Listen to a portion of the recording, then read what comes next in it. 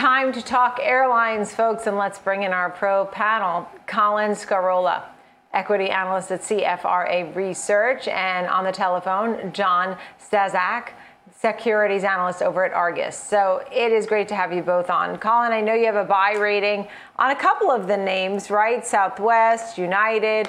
As we get the quarterly reports in so far, what are you learning, and is there any surprise to you at all? I think what we're seeing is that June was a pretty sharp turning point. Delta and Southwest both turning profitable in June.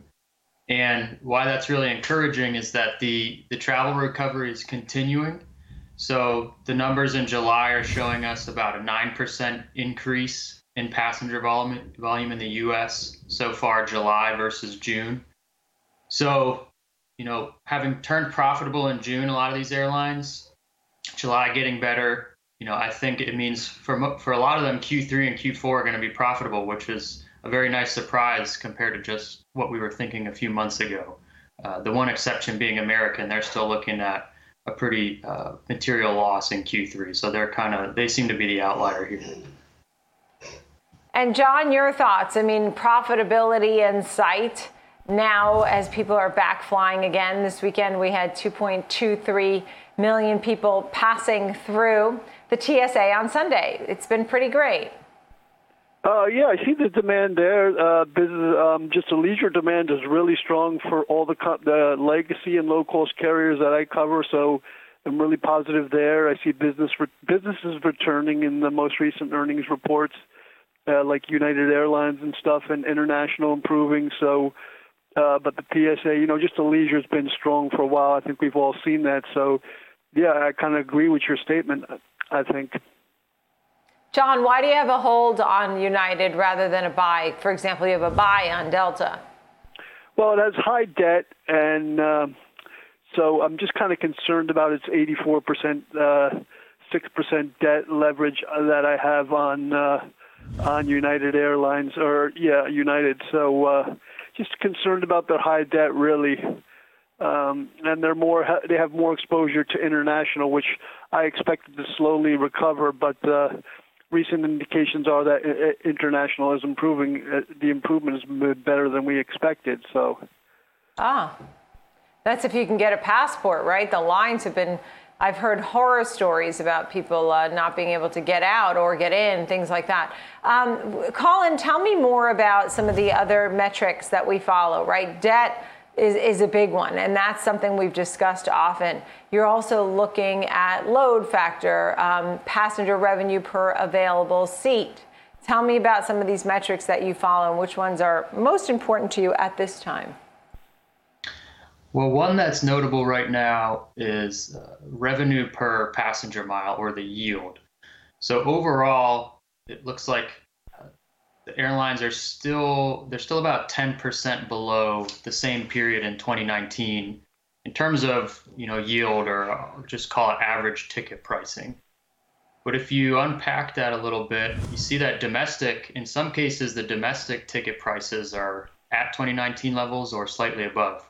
And for those domestic leisure tickets, and as we've discussed here today, that leisure recovery has been very, very strong. What's bringing the overall yields down is still the international and business travel. But one thing that I've been tracking that gives me, makes me pretty confident in this continued business recovery is looking over on the private business jet side of things. Private business jet flights in May were up 10% versus May 2019.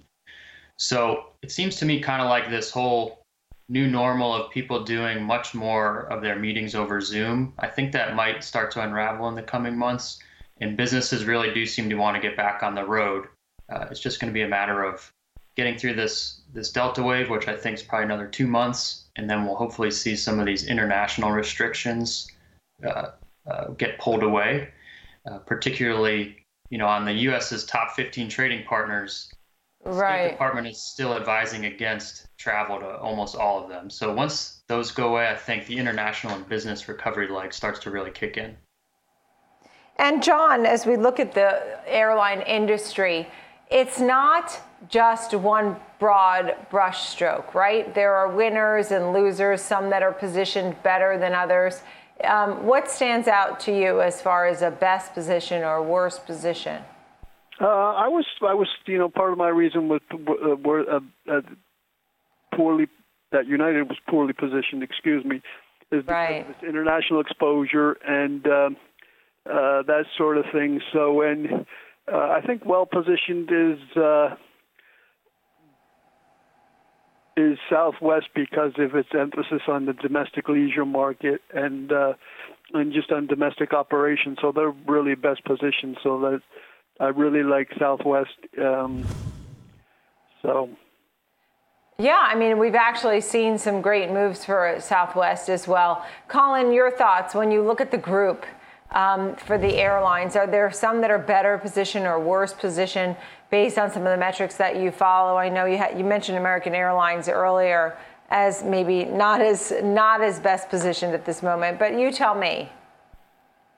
Yeah, I would agree. I have a strong buy rating on Southwest. They actually have a stronger balance sheet now than 2019, believe it or not, after all of this. So they're in a great position, with the balance sheet, with the leisure focus. With some of these other stocks like United, I agree, they have very high exposure to international. It was about 40% of revenue before the pandemic. But it's really a matter of gauging kind of where expectations are versus what we think the fundamental recovery will be. So I can assume, maybe it takes until 2023 to get all that international revenue back. But if the market's sort of saying more like 2025 or never, it can still be a good buy in my opinion, and that's why I do like United as well.